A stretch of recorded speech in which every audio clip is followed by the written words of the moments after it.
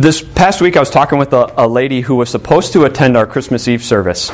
And I told her about it at Thanksgiving time. In fact, I ran into her and she asked if we had a Christmas Eve service and what the Christmas Eve service was all about. So I told her it was going to be a lesson in carol service. We're going to hear about the Christmas story, sing familiar Christmas songs, and then close the night by singing Silent Night in candlelight. And she was so excited. She said that she hasn't been to a service like that since she was a little girl, and she couldn't wait to attend. And I saw her like 3 times between Thanksgiving and Christmas, and every time she told me how excited she was. Well, Christmas Eve came, and she didn't show up. And so this past week, I ran into her again, and she ran up to me, and she apologized for not coming. She told me the story, what happened and why she couldn't be here. But then she said, honestly, since Christmas Eve, I've kind of just been down. I've kind of been depressed, disappointed in myself for not showing up. I've just kind of been in this funk because I missed Christmas Eve. And it got me thinking that the holiday blues is a real thing. I've seen several people post on Facebook about having the holiday blues. And it makes sense. Because starting at Thanksgiving, we make such a big push for Christmas. We've got to wrap the gifts. We first got to buy the gifts. We've got to wrap the gifts. We've got to plan for traveling. We've got to plan food. We've got to get the Christmas decorations up. And then Christmas comes, and then it's just done. Now what are we looking forward to? Now what are we pushing towards? And the holiday blues can extend more than just into our personal life. It extends here at church too. Because at church it's the same thing. We make such a big push for Christmas. We set up all the Christmas decorations. The tree is up. Look beautiful this year. We sing Christmas songs. We make a big push in telling our friends and family about our Christmas Eve service so that they come and hear about the newborn King. We sing the Christmas songs, and then we sing Silent Night on Christmas Eve. And then it's just done. Now what? Now what's there to look forward to? And this holiday blues mentality can even reach into our relationship with Jesus. And so the question we're talking about today and asking ourselves is, how do we avoid that very thing? How do we avoid having the holiday blues with Jesus and kind of being disappointed in where we're at and feeling down and just in a funk with our relationship with Jesus? To do so, we're going to look at Matthew chapter 2.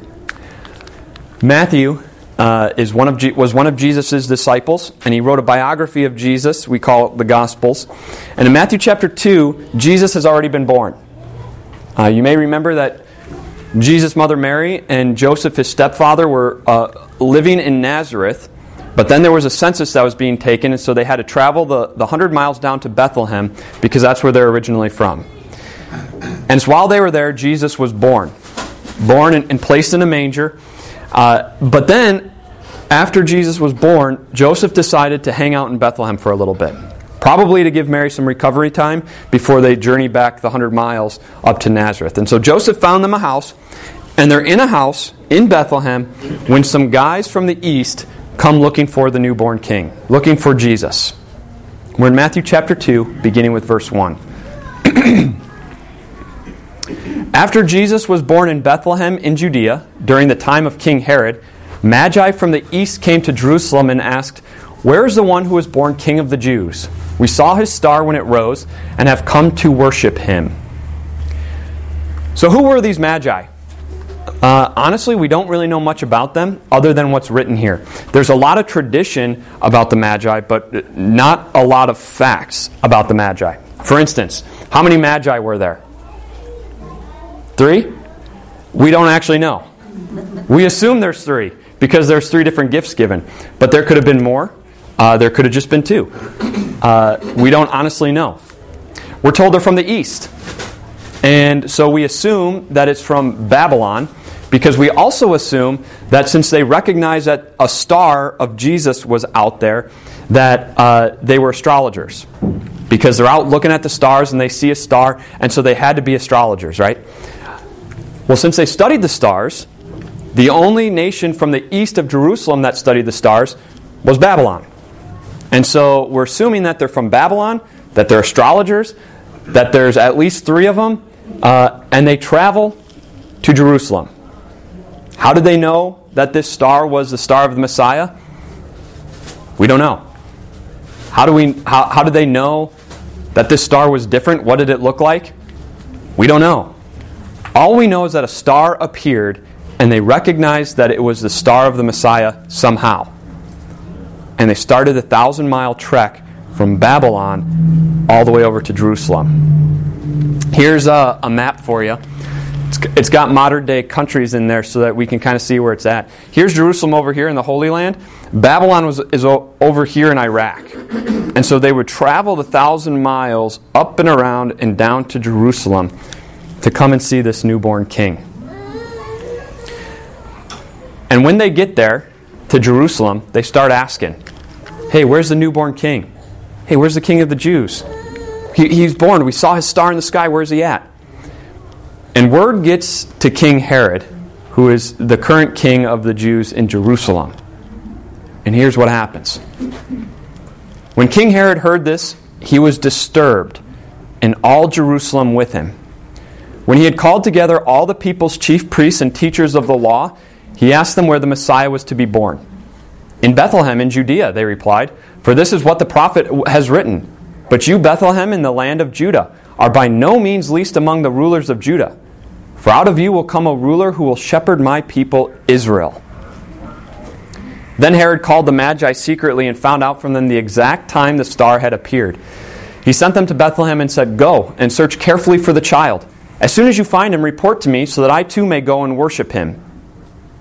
After they had heard the king, they went on their way, and the star they had seen when it rose went ahead of them until it stopped over the place where the child was. When they saw the star, they were overjoyed.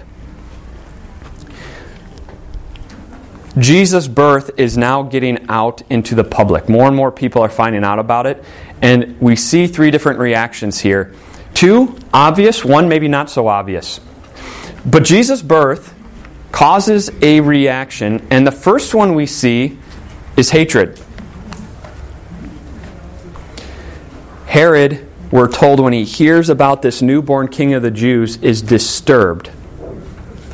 Why? Because he's king. He's the king of the Jews. And if there's this newborn king of the Jews that people are coming from 1,000 miles away to come and see him, this is not good for Herod. Because guess what it means? He might lose his throne. He might lose power. He might lose control. In fact, he was such a paranoid guy about losing his throne and losing control that he had a few of his sons put to death and one of his wives because he thought they were conspiring against him. And so to hear that there's this newborn king, this is not good for Herod. And he's terrified of it, and he's filled with hatred for this boy. And later on in chapter 2, we actually see that he tries to kill Jesus and get rid of him completely. Herod hated Jesus and wanted to get rid of him. And we see that reaction in today's world, don't we? Jesus causes the same reaction today. You look overseas, and Christians are being killed at a very high rate because they're Christians. They're trying to get rid of Christianity overseas. But we don't even have to look over there to see it. It's here in America. It's here in Austin. It's here in Liberty Hill. People try to get rid of Jesus. They're trying to get rid of Jesus in politics and in government. They're trying to get rid of Jesus in our schools. They're trying to get rid of Jesus in our homes. They're trying to get rid of Jesus everywhere you look. People want to get rid of Jesus. And maybe you've experienced it. You tell someone you're Christian, you talk about growing closer to God, you talk about Jesus, and it's something just triggers in them, and they have to take a dig at you. They have to say something negative about Christianity because Jesus causes them to be filled with hate. Why? If Jesus is real, if he was really born and really did what the Bible says he did, guess what that means? They no longer have control of their life. Jesus sits on the throne and they don't get the final say. And so they hate him and want to get rid of him just like Herod. So Herod calls all the chief priests and teachers of the law. He calls together the religious leaders, the seminary professors, the ones with the theology degrees and say, hey, where's this Messiah going to be born? And they said, well, that's easy. Micah, 700 years ago, told us. In Bethlehem, in Judah. That's where he's going to be born. Herod says, see guys, Magi, this is where he's born. And then calls the Magi secretly and says, hey, let me know where he's at, so I too can go worship him. Not that he actually wanted to, he just wanted to know so he could go kill him. And so they leave, the Magi. And right there is a joyful statement, but also a very sad statement. Because who didn't go with? The religious leaders. The ones who said the Messiah is going to be born in Bethlehem. We're not told they go with, that's not said that they go with. They stay back in Jerusalem. Think about that. Your people have been waiting for the Messiah for 1,000 years. More. You have had the Scriptures, which tell you exactly where the Messiah is going to be born. You've got weird guys from 1,000 miles away traveling on camel saying, we saw the star of the Messiah. He's born. Where's he at? And he's 5 miles away in Bethlehem, and you don't go check it out. Are you kidding? And that's the second reaction that Jesus caused. Apathy. They were apathetic to this message. Whether it be they were afraid of Herod, whether it be that they had other things to do, whether they just knew the Messiah story so well, knew the Old Testament prophecy so well, they were just apathetic to the Messiah. And they don't go and check him out. And finally, the last reaction Jesus caused is joy, which is what we see in the Magi, right? They are filled with so much joy over the Messiah that they travel 1,000 miles just to worship this newborn king. Let's just compare and contrast here for a second. Mostly contrast. The religious leaders and the Magi. The Magi travel 1,000 miles away to come and see this newborn king. The religious leaders can't travel 5 miles to go see him. The Magi don't have the Old Testament Scriptures. They don't know where he's going to be born. They don't know when. They don't know what he's going to do. They just know that God is going to send a Messiah, and this was his star.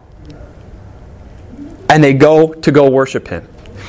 The religious leaders have all of the prophecies of the Old Testament Scriptures. They know when he's going to be born. They know what he's going to do. They know he's coming from God.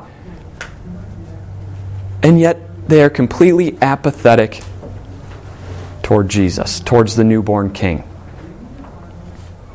The Magi, though, they are filled with joy. And they travel to Bethlehem, and when the star stops over the house where Jesus is, we're told that they were overjoyed. And that's great. They were overjoyed. The original Greek has 4 words to describe their joy. It says they rejoiced, a joy, a very big joy, a very great joy. That's how much they were overjoyed. Not because their journey was over, but because Jesus was in that house. Could you imagine the joy we'd have if we found out that Jesus was 5 miles down the road? If I told you that today, I think we'd all run out of here. Some of us wouldn't even bother going to the car. We'd just take off in a sprint. Others of us would get in our cars and speed. We wouldn't even do the speed limit. We'd speed to go see the newborn king. We'd go and speed and see Jesus. Because we'd be filled with that much joy and excitement. And even though we can't see Jesus physically, we do get to see him and hear about him on the pages of Scripture. And in a very real way, that causes us more joy than the Magi had. Because the Magi didn't have the complete picture. The Magi just knew that God was sending a Messiah and he'd come into the world, and this was the newborn king. Did they actually grasp that Jesus would die and forgive their sins, conquer death? We don't know. But we know it. We know that this baby born on Christmas was born to live and die for us. We know that he was born to rise from the dead, conquering our sin, conquering the grave, and because of him, our sins are forgiven. Heaven is open to us. We know all this. And so in a very real way, we have even more joy than the Magi do. or than the Magi did. And yet, how often don't our hearts reflect the religious leaders? Apathetic. Because we know it, right? We know these stories. We've heard it over and over again. Yes, we know Jesus loves us. Yes, we know Jesus forgives us. And that's great.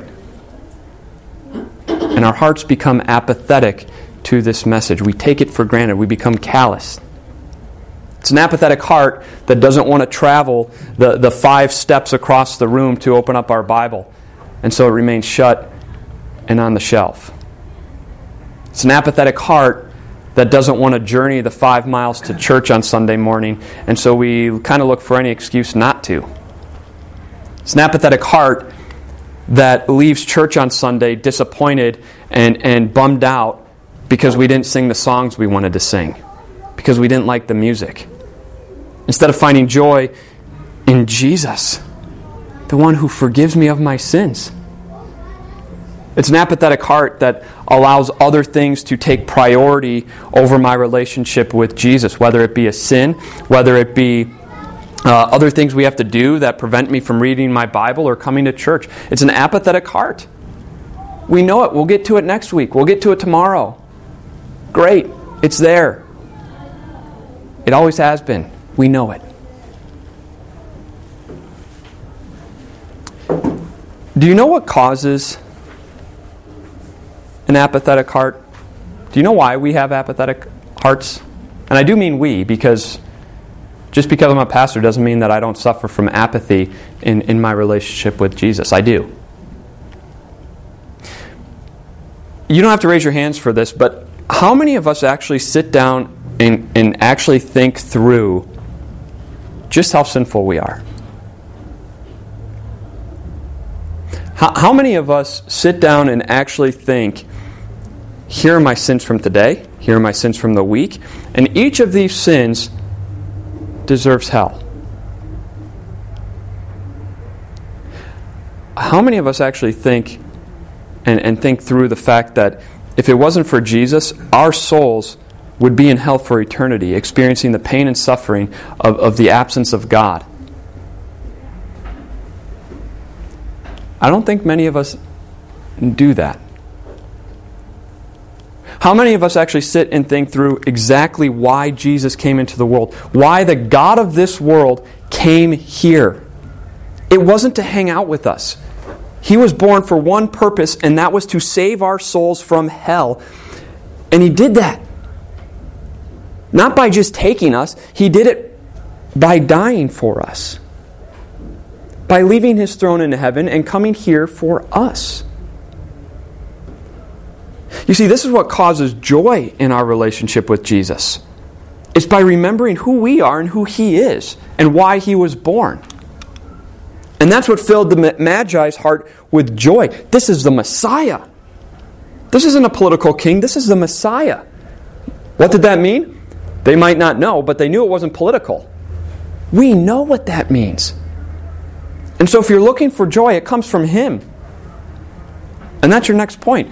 Joy comes not from within, but from Him.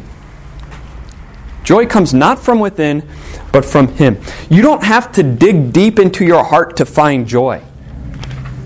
You don't have to dig deep to find it. Look to your Savior. Look to your Savior Jesus, who let nothing get in His way to spend eternity with you. He didn't travel 5 miles. He didn't travel 1,000 miles. He traveled from heaven above to earth below to be with you. He didn't let suffering get in His way. He didn't let death get in His way as He died on the cross, which wasn't a glorious thing. Dying on the cross was meant to be the most brutal thing that the Romans could ever come up with. And on top of it, it was also the most embarrassing thing. Because not only did you go through extreme pain, but they crucified you naked.